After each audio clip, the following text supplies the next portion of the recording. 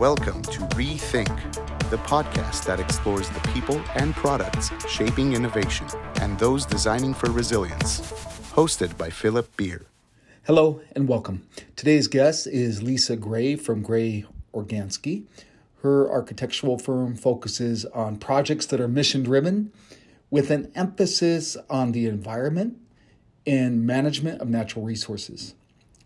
Most recently, they are exploring ways to jumpstart rural communities through design. Today, we are talking their ELM project, or the Ecological Living Module. Before getting started, Lisa, welcome. It is great to have you here. Can you please share with those listening a little bit more about your architectural firm and your background? Well, Gray Organski Architecture is a design and construction practice in New Haven, Connecticut, that my husband and partner, Alan Organski, and I run with a lot of talented people in the building, and that we've been we've been working on projects for a bit over 2 decades now, and we are a practice that has kind of purposefully taken on a wide range of design challenges. We're interested in housing and houses and residential space and experience, and we're also interested in kind of small scale, especially mission-driven institutional clients. And we've been fortunate to work with some wonderful ones where with institutions where they're looking for a kind of architecture that's going to embody their mission, and especially an environmental mission. We've been very fortunate to work on a bunch of bridge projects and kind of landscape infrastructure. We're extremely interested in concepts of prefabrication and kind of limiting on-site time. And that work sort of started as an awareness of limiting damage to ecologically sensitive sites, but also then became an idea about how to accomplish buildings of higher quality, built off-site and installed more quickly at lower cost. So it's an experimental practice. We have a whole side of our activity that is devoted to investigating the ways in which building in mass timber at scale can answer the needs of our growing cities over these next decades, and also can be a carbon sink, where the city could be considered a carbon sink instead of a source, so that we might be building in wood and sequestering carbon, and at the same time helping to jumpstart rural economies, which is another thing that we're quite aware of here in New England. So it's a pretty omnivorous practice. We have lots of different design types, project types, and they all sort of feed each other. But it's with this maybe overview of environmental consciousness, awareness of management of resources, and attempting throughout to hang on to goals of an experientially convivial architecture. Lisa, for the Ecological Living Module, can you tell us more about that project? Yes. The Ecological Living Module was a demonstration project that our office, Gray Organski Architecture, undertook with the Center for Ecosystems in Architecture at Yale, where my partner, Alan Organski, is on the faculty and I teach occasionally. And what happened was the United Nations contacted us and Yale to ask whether we together might come up with a small building, a small housing unit. You could use the word micro house or small living. There's different ways to say that, but a little building that would demonstrate principles of environmental and sustainable development to coincide with their large conference on sustainable development globally that took place in the summer of 2018 at the United Nations in New York. And it was UN Environmental Program's idea that in addition to having there are 3,000 folks from across the globe kind of convene at the UN to talk about all different aspects of achieving sustainable goals that the UN has set out, that in addition to these set of conferences that are taking place inside the building, that it would be great if there could be some actual physical artifact that would serve as a demonstration of these principles in the built environment. So they contacted us, and we sort of all, Gray Organski and CEA, which is the Center for Ecosystems and Architecture at Yale, began working together very shortly before we were meant to deliver this object onto the UN Plaza. And from the beginning, we knew that it was a prototype, and it was going to bring to bear a lot of concerns and approaches that our office has been developing in our architectural practice and construction management, construction practice, over the 20 years of our practice, and that it was a great opportunity to collaborate with SEE, who are a group of essentially environmental engineers at Yale, who are engaged perhaps in a more academic way in developing kind of next generation systems for different kinds of building systems. We sort of like jumped into the collaboration, and there's so many parameters and also so many goals. And the goals, I guess, first were, how could we come up with a small house, a building that would be a place that could house, a group of 4 people. Was, we sort of focused on the notion of a family of 4. It could be extended family or not even a family, but that could sleep 4 people. That is prefabricatable, transportable, and that could generate its own energy, and also be a mechanism or a place for food generation, food growth, rainwater harvesting, but also be a kind of exemplar or example of principles of ecological construction. And so when we talked about that notion of what constitutes kind of an ecologically conscious construction model, you have to think about local ideas. So you have to think about materials that are locally sourced and don't travel too far.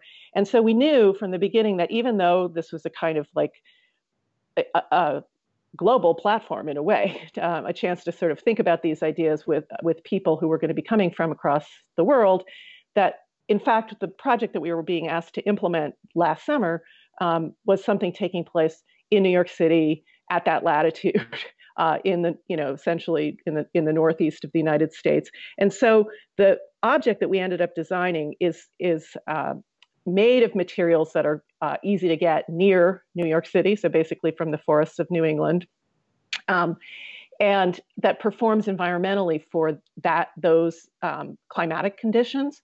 And we had an idea that this notion of sort of designing for your local condition, but with principles of space and light, and as I said, energy generation in mind, that one might design an ELM, ecological living module, for lots of different locations, and it wouldn't look the same, but it would still carry with it these same principles of an approach to small building.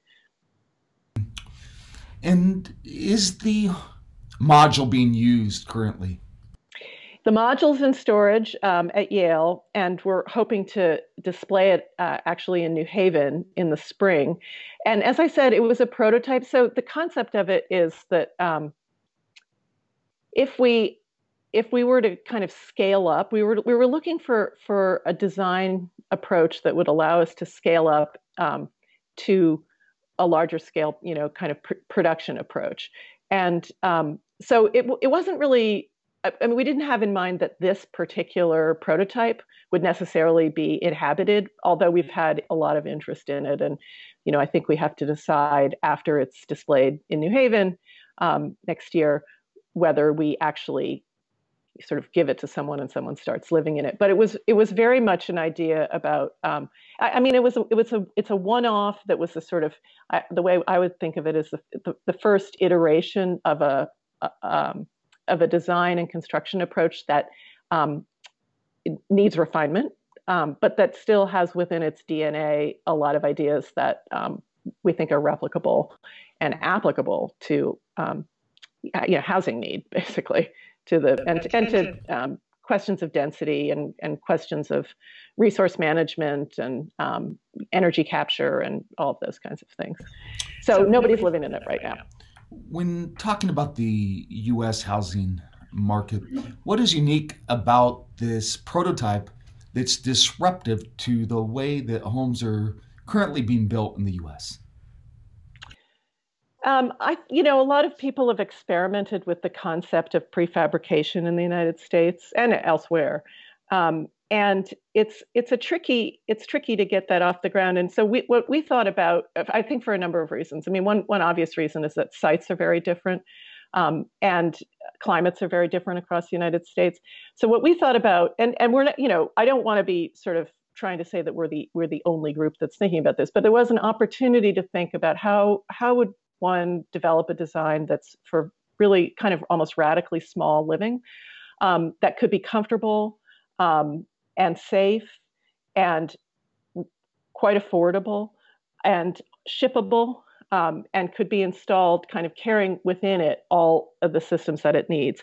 So if you've seen it, what it is, it's essentially a kind of 8.5 feet by 22 feet by 8.5 feet tall box that can ship on the back of a flatbed, and that hinges on one of its short ends to raise its roof to create a kind of a loft space. So very important to us was daylight. And so, when you think about these kind of tiny home buildings, of course, it's important that they function well, but it's also very important that they feel great and that they have a kind of spaciousness that maybe goes beyond their size experientially. And so that's what we were sort of seeking to do with the design of this. Now, we also got involved in imagining how this elm might aggregate across a site, so that we began to consider them as neighborhoods.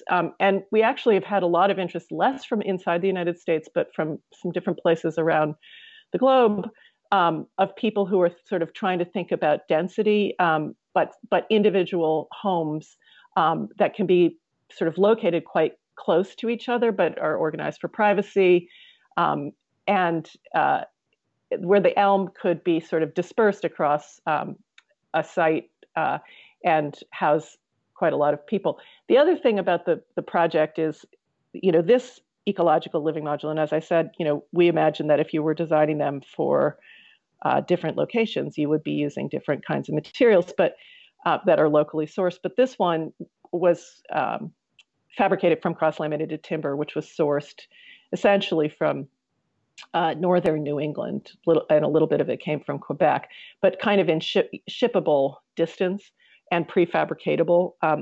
And it was prefabricated in our workshop in New Haven.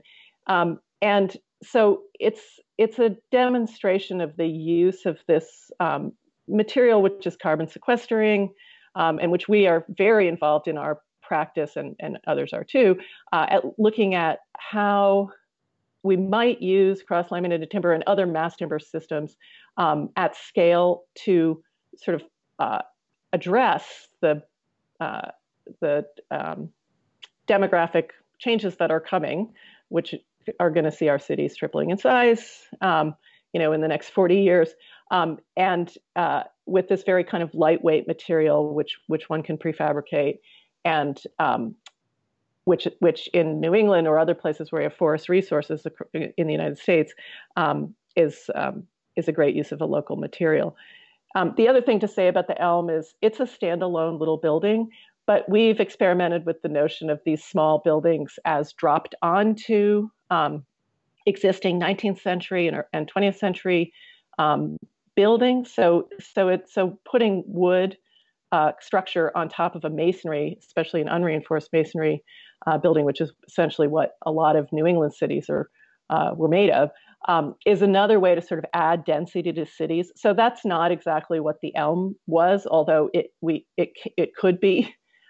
You could think of it as not just sitting on the UN Plaza, which of course is a site that is extraordinary and a one-off, but it could sit on top of buildings. And so you can imagine kind of a population of elms set across an existing city to increase its density. What is the cost to construct? Well, we're not entirely sure of the answer to that because it's a kind of economy of scale question. We think that the prototype cost about $100,000. It might be a little bit less than that. And so, if you consider the notion that these elements are all very prefabricatable, and it's really just sort of large scale panels that one fabricates from cross-laminated timber. And the building systems are very, very simple. So there's rainwater capture on the roof. There's existing photovoltaic technology, and that's as we know coming down radically in price. There is a kind of next generation solar capture that actually can act in concert with a skylight, but that's still at the prototype stage. And so we're not really sure, for instance, of the cost of that. But the rest of the building is really made of wood, and it uses simple battery storage for its own on-site energy generation. So we would like to see the cost of a series of elms, let's say 100 of them or more, sort of coming down in the under $50,000 range. But you can't really take the cost of a single first iteration prototype and say that that's the cost of, a multiple of them. Are there moments when you're either traveling or when you're watching the news and when you're sitting with a group from your team and you say, boy, that's a perfect example of when we could be using the elm? Yes. I mean, one of the things that was interesting about the project, and we got a lot of information from the folks who saw it because it was seen by so many different people, was there was a great deal of interest from so if you think of different populations who are not receiving proper housing or having trouble entering the housing market, there's several different kinds of populations. And one of the populations is sort of young people who in cities in the United States cannot afford to enter the housing market, not just the United States, across the developed world. So what was a kind of an eye-opener to us was that the elm seemed very enticing to people who were trying to provide a kind of entry-level housing to, I don't know if the word should be millennials, but sort of, 20 to 30-year-olds who are wanting to kind of enter the housing market but can't because the housing and development and real estate costs are so high. So the notion that this elm could be aggregated in neighborhoods and provide a kind of entry-level housing for folks seemed pretty interesting to us. The other thing about it is because it's prefabricated and it can be dropped in with a crane. I will say as an aside that one of the things that made our project a lot more complicated was that we installed it on the UN Plaza, which is probably about one of the most secure places in the world. So it was very complicated to get in and out of there. But in addition, you're not allowed to use a crane there. So some of the benefits of the building's prefabrication were not able to be realized for this prototype because of the lack of a crane. But nevertheless, it's a small little object that can be dropped into place with a crane. And so you think of it being applied like in places where residential zoning is being places are being upzoned and single-family zoning is being challenged or changed, and density is being encouraged in cities, and backlots suddenly become developable, and that you could imagine like a whole series of these small buildings being put into lots that are non-conforming in all kinds of cities because it's so small, because it can be dropped in and installed so quickly. Even in the most perfectly planned projects, you get to the end and there's some lessons learned. What was learned from this project? Give yourselves more than 10 weeks for design and construction. It was very quick. I sort of say that facetiously. I guess I want to say we don't look at the project and think this is it, build it, go to press, let's make 1,000 or 10,000 of them. It contains sort of every aspect of being off the grid and being self-sustaining and standalone. And I think what I learned about it is that when one thinks about prefabricating and affordable, finding a way into the problem of affordable, achievable housing for people, that it's not necessary to include every single element that one can think of for standing alone off the grid. It might be enough to do rainwater capture if you're hooked into, let's say, a network power generating system, for a whole neighborhood. Or it may not be necessary to grow food on the side of the building because that might be accomplished, collaboratively in a neighborhood way. So I guess I would say that we sort of loaded up the design and the construction with all these different elements as a way of demonstrating their viability to, I guess, our audience at the UN. But yeah, I think that we would say that there's a sort of a la carte menu of these different elements that one should be considering in the design of small housing, but that not all are necessary for its success. And before we say farewell, are there any final thoughts you'd like to share with those listening? Yeah, I mean, I think that in a way, one of the I guess, even in answer to your early question, what did we learn from the Elm? I think we should all be asking ourselves kind of how much space we need in order to live comfortably, in order to have an acceptable amount of privacy, but also maybe live in community with others, because we know that, in addition to many things we're facing globally, loneliness is, kind of a critical mental health problem. So the project kind of brought up these notions of really changing the way that people understand what you need in order to, what housing needs to provide in order to make a comfortable, supportive, convivial environment while pulling many, many fewer resources from the globe. So I guess that would be a thing for folks to think about when they consider the Elm or other projects like it. What's really, really, what's necessary as we go forward into a future of real scarcity, and a requirement for kind of radical thinking about resource management and sharing. And if we all could think a little bit differently about what we require, it may be helpful. Thank you for listening to this episode of Rethink. Find a complete library of past episodes at iTunes or wherever you're listening to this.